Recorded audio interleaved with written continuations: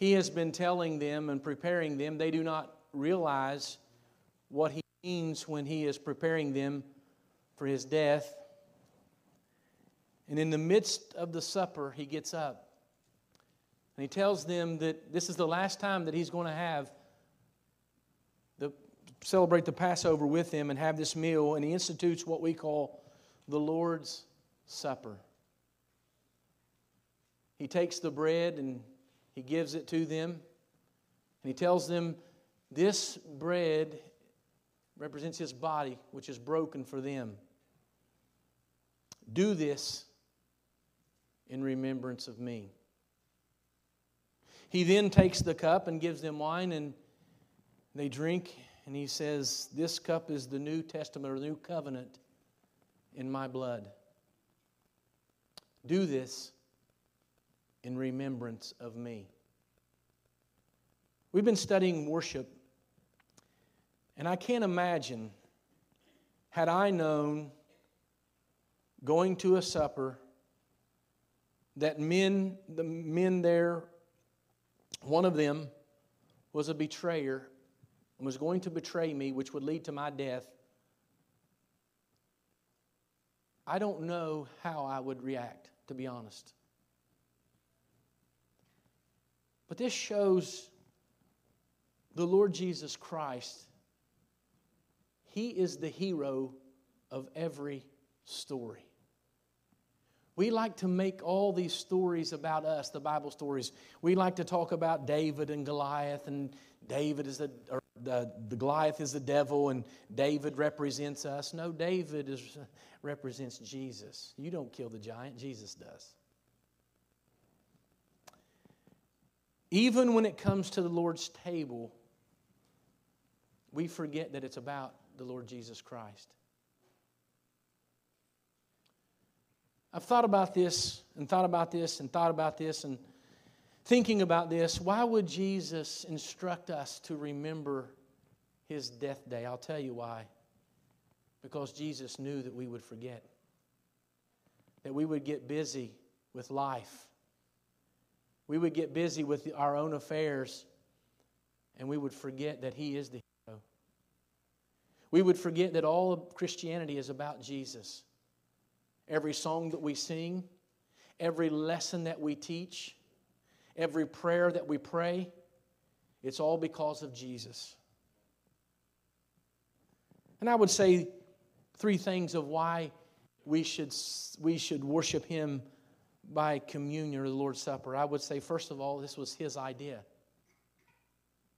Jesus is the one that said, do this in remembrance of me. Do this in remembrance of me.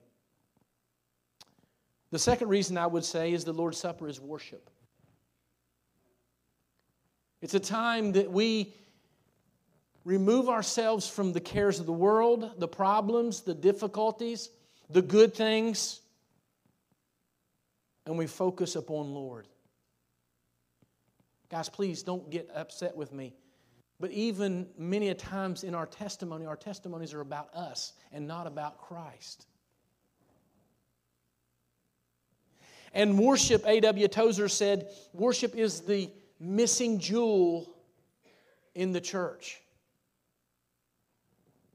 We don't need less worship, we need more worship. During the COVID, one of the things I came to miss, at first I wasn't paying attention, but one of the things I came to miss the most was the Lord's Supper. I began to miss that, as did you, because when we first started to come back, some of you asked me, when were we going to be able to take the Lord's Supper again? Why? Because the Lord's Supper is worship. And then the Lord's Supper is a call to remembrance. It's a memorial. It's interesting that he tells us that as often as we do this, later we'll read this in Corinthians, as often as we do it in remembrance of Him. Now, if I may, just for a moment, in 1 Corinthians chapter 11, I want to look at this before we have the Lord's Supper, because the Lord's Supper is very much worship. And it's actually not only Jesus, but Paul teaching us how we can worship. We were created, Revelation teaches, we were created for worship.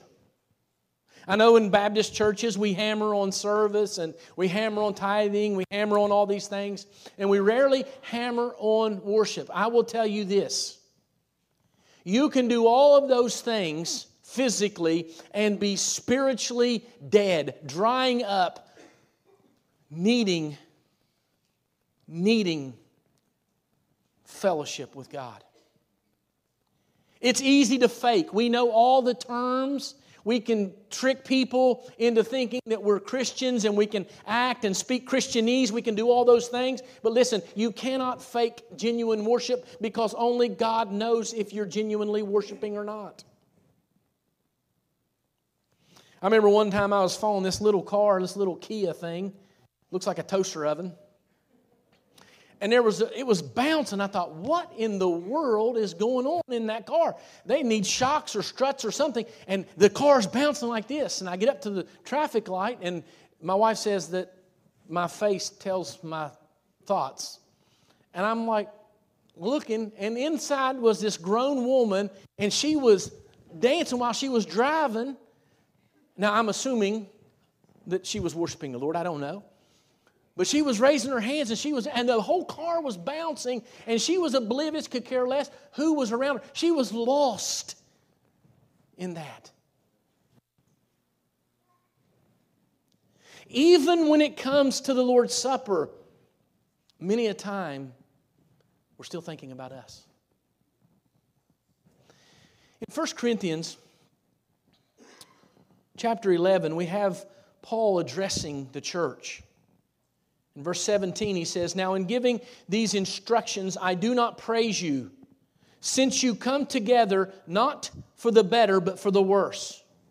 First of all, when you come together as a church, I hear that there are divisions among you, and in part I believe it."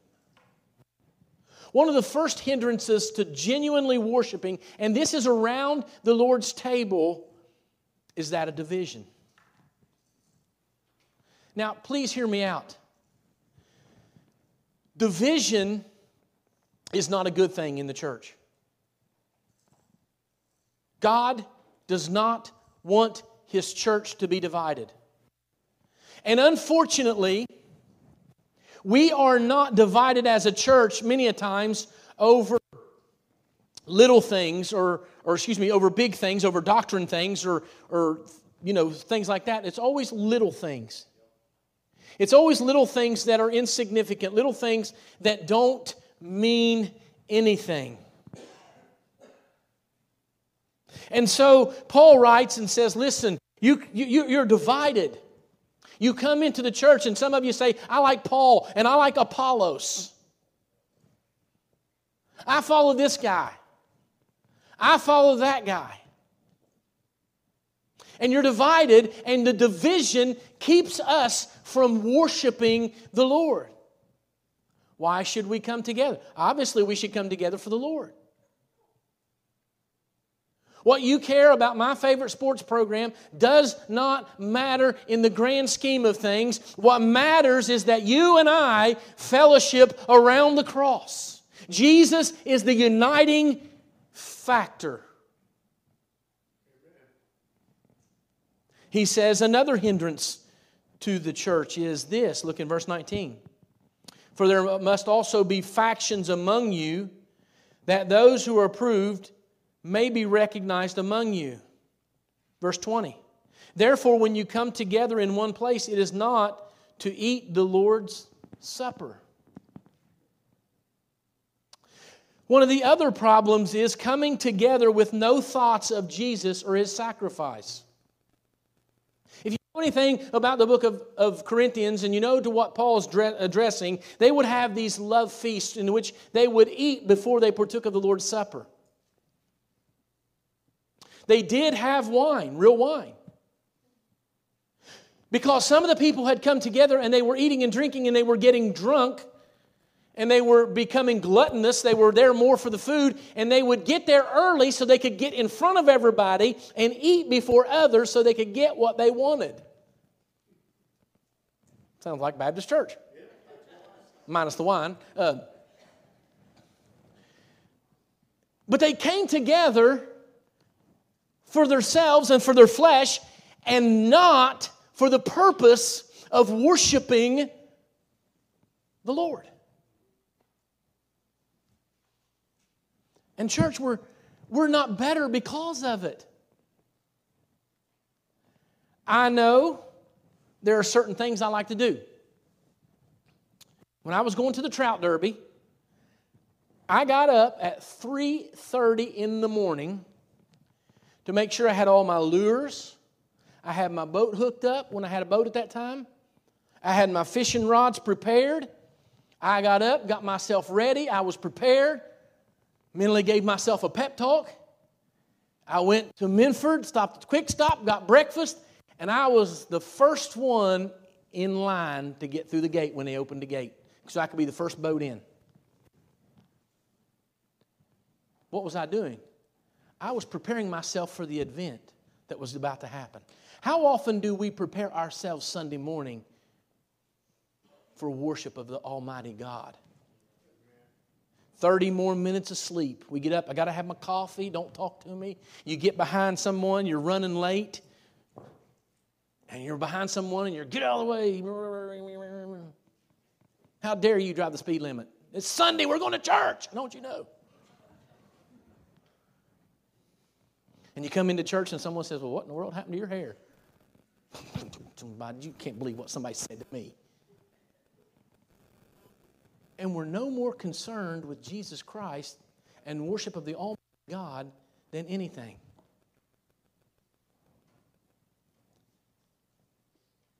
We do what we want to do. And Paul says, listen, he's reprimanding them. When you come together in one place, when you gather together, it's not for the purpose of the Lord's Supper. It's not for the purpose of worshiping the Almighty God. You're coming, even in your coming to the church, it's because of your flesh and what you want and what you desire. And he says, I praise you not for that. Thirdly, judging others. I had a pastor tell his congregation one time that he would decide who took the communion because he knew whether they were worthy or not. To which I respond, who in the world do you think you are? The Bible says, let every man examine himself. Amen. It's not on me, it's on you. And for someone to be so presumptuous to think that they are the Almighty, that they can determine who should take it or not. And we sit in there and say, well, do you know what so-and-so did? You know what they posted on Facebook? How in the world are they going to take communion after doing that? I'll tell you what, church. Charles Spurgeon said, when someone, and this is, I might be a little off on it, but to get the gist, he said, don't be surprised or offended when someone says something bad about you, because you are far worse than what they said and what they know. Hence, that's why we need the cross. The cross. And then lastly, coming thinking you deserve it. How braggadocious, egotistical for someone to come into the house of God thinking that they deserve to get their way in the church. Thinking that because of how good they are, they deserve to take the Lord's Supper. You know who gave Jesus the most difficulties? The Pharisees. The religious crowd that thought they were something. I tithe, and I do all these great works. And the other fellow beat on his chest and said, God, have mercy on me, a sinner. And Jesus said, who do you think went away justified? You know the answer. And I know the answer. Folks, what I just described to you is what I think it means to take the Lord's Supper in an unworthy manner.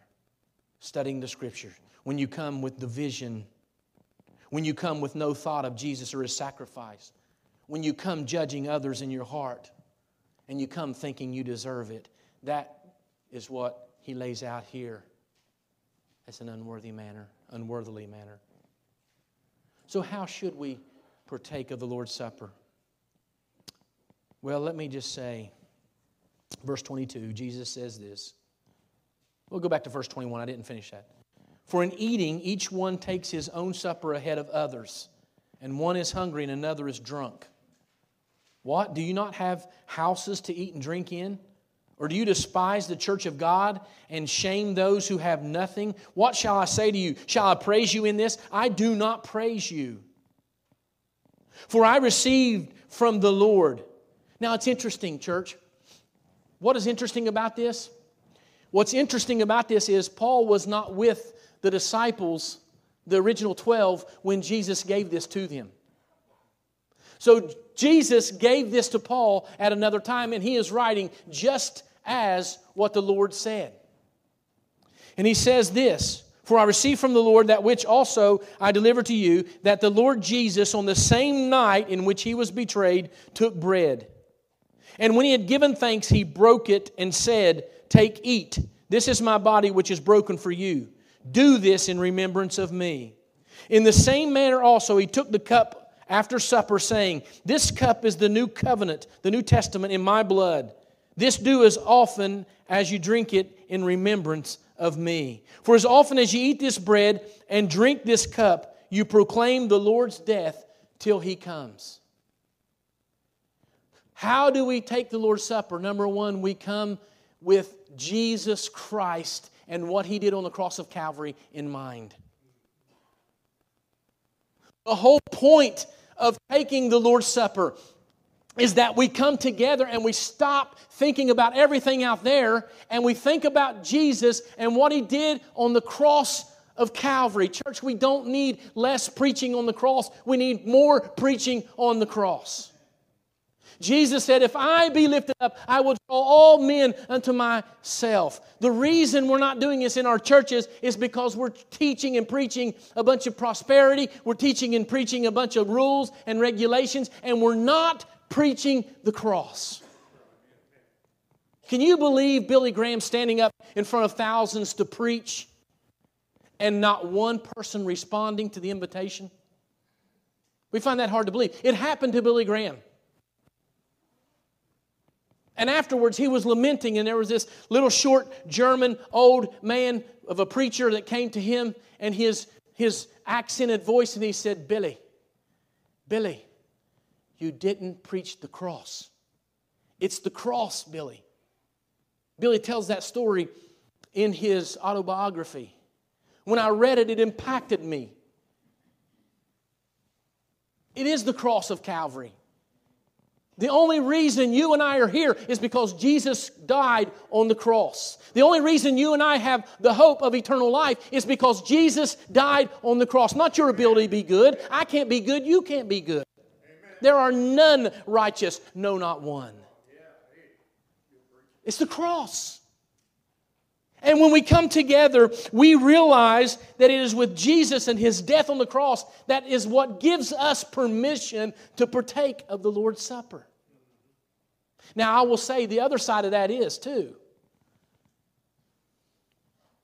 when you don't take the Lord's Supper, you're not remembering what He did on the cross of Calvary.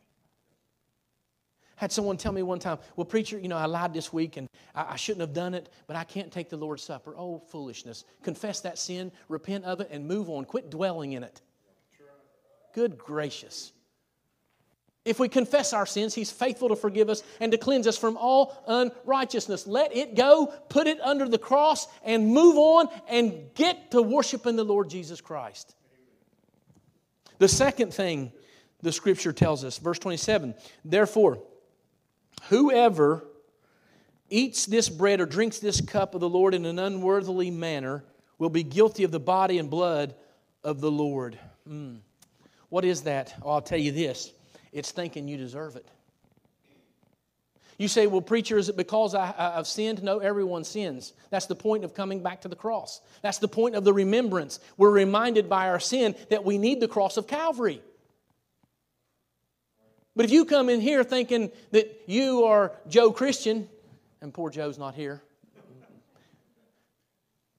but you come here thinking that you're the Christian of Christians and everybody ought to be like you and everybody ought to think like you think and act like you think and you are the one and you deserve to take the Lord's Supper, you don't deserve it.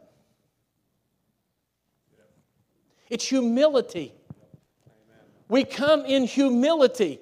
That's what the cross of Calvary does. It brings us to a place of humility. Why? Because we understand that I can't get to heaven. It's because of Jesus. It's only when we see Him in all of His perfection and His holiness and His love and His majesty and that He was willing to go to the cross and die for my sins. It's only in that do we understand that I can take the Lord's Supper because of what Jesus did for me. The battle is over. It is finished. The victory's won. It is. Enough with self-righteous behavior. Come humbly. Come in humility. Verse 29, for he who eats and drinks in an unworthy manner eats and drinks judgment to himself, not discerning the Lord's body. For this reason many are weak and sick among you, and many sleep. For if we judge ourselves, we would not be judged. But when we are judged, we are chastened by the Lord, that we may not be condemned with the world. This matter of humility, Jesus said, listen, or Paul said, listen. He said this, he says, let every man examine himself. It's a time of reflection. What do I see when I examine myself? I see my great need for a Savior. Interesting. Eugene had no idea what I was going to preach on. And all the songs were about the cross. And he ended with, I need a Savior. And so do you. Every one of us. We need a Savior. When we come and we take that cup, and I know it's crinkly, and I know it's hard to open, and I know it sounds funny when we're trying to open it, but listen, don't worry about any of that. If you're so fixated on Christ, none of that will bother you. What it'll be a blessing, man. I get to take the Lord's Supper. Because Jesus died on the cross for me, I get to partake of the Lord's Supper. I get to stop from mundane issues of life, and I get to dwell on the wonderful grace of our Lord and Savior Jesus Christ and how He died for me and He paid for my sins on the cross of Calvary. I'm going to partake the Lord's Supper and I'm going to praise Him. Amen. Then He goes on to say this. Verse 33, therefore, my brethren, when you come together to eat, wait for one another. Harmony. Harmony. I don't know anything about music. I know what sounds good in my mind and what doesn't sound good. But there are parts in music. People sing at different levels and different tones. And when they get all parts, and each one doing his own part or her own part, but they get it to blend together, it is what we call harmonious. It's in harmony, and it's a beautiful, beautiful sound. I was talking to my dear brother Mark here, and he said, hey, I got a jacket just like that. And I said, we need to wear them on the same Sunday. He said, we'll get up and wear them and sing. I said, no.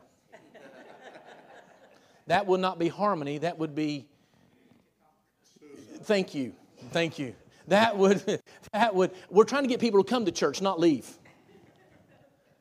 So we might wear the same jacket on the same day, but we ain't singing in hallelujah. Y'all can say amen right there. But let me just say this, in all sincerity, listen, guys, whether you know it or not, we're connected.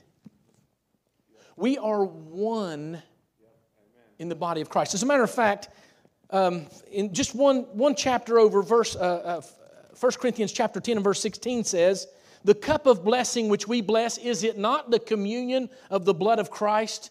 The bread which we break, is it not the communion of the body of Christ, it's one cup. It's one bread. It's one body.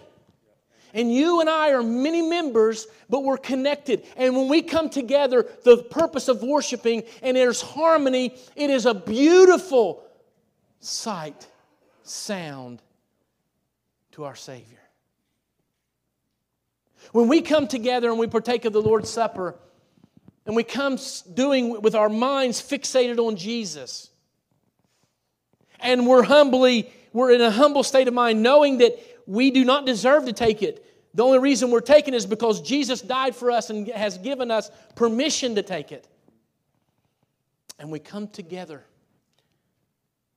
We come together with that one purpose of glorifying our Savior and remembering what He did on the cross of Calvary. That is amazing. Somewhere in my home, I have a file. I know exactly where it's at. And from time to time, I dig in that file and I get out a letter. In that letter is a letter from the people of donation, organ donation. In that letter, it states that there was a 54-year-old woman in Kentucky, Lexington, Kentucky, who received my mother's heart after she passed away.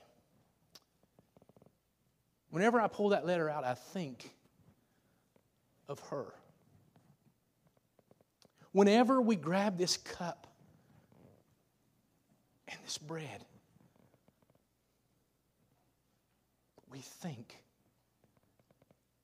of our Savior, Jesus Christ, and what He did on the cross of Calvary.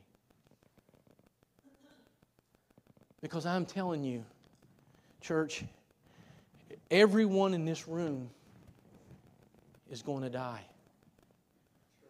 And some of us are closer than others. And let me just be reminded by the funeral yesterday that it knows no age. There are no guarantees on life.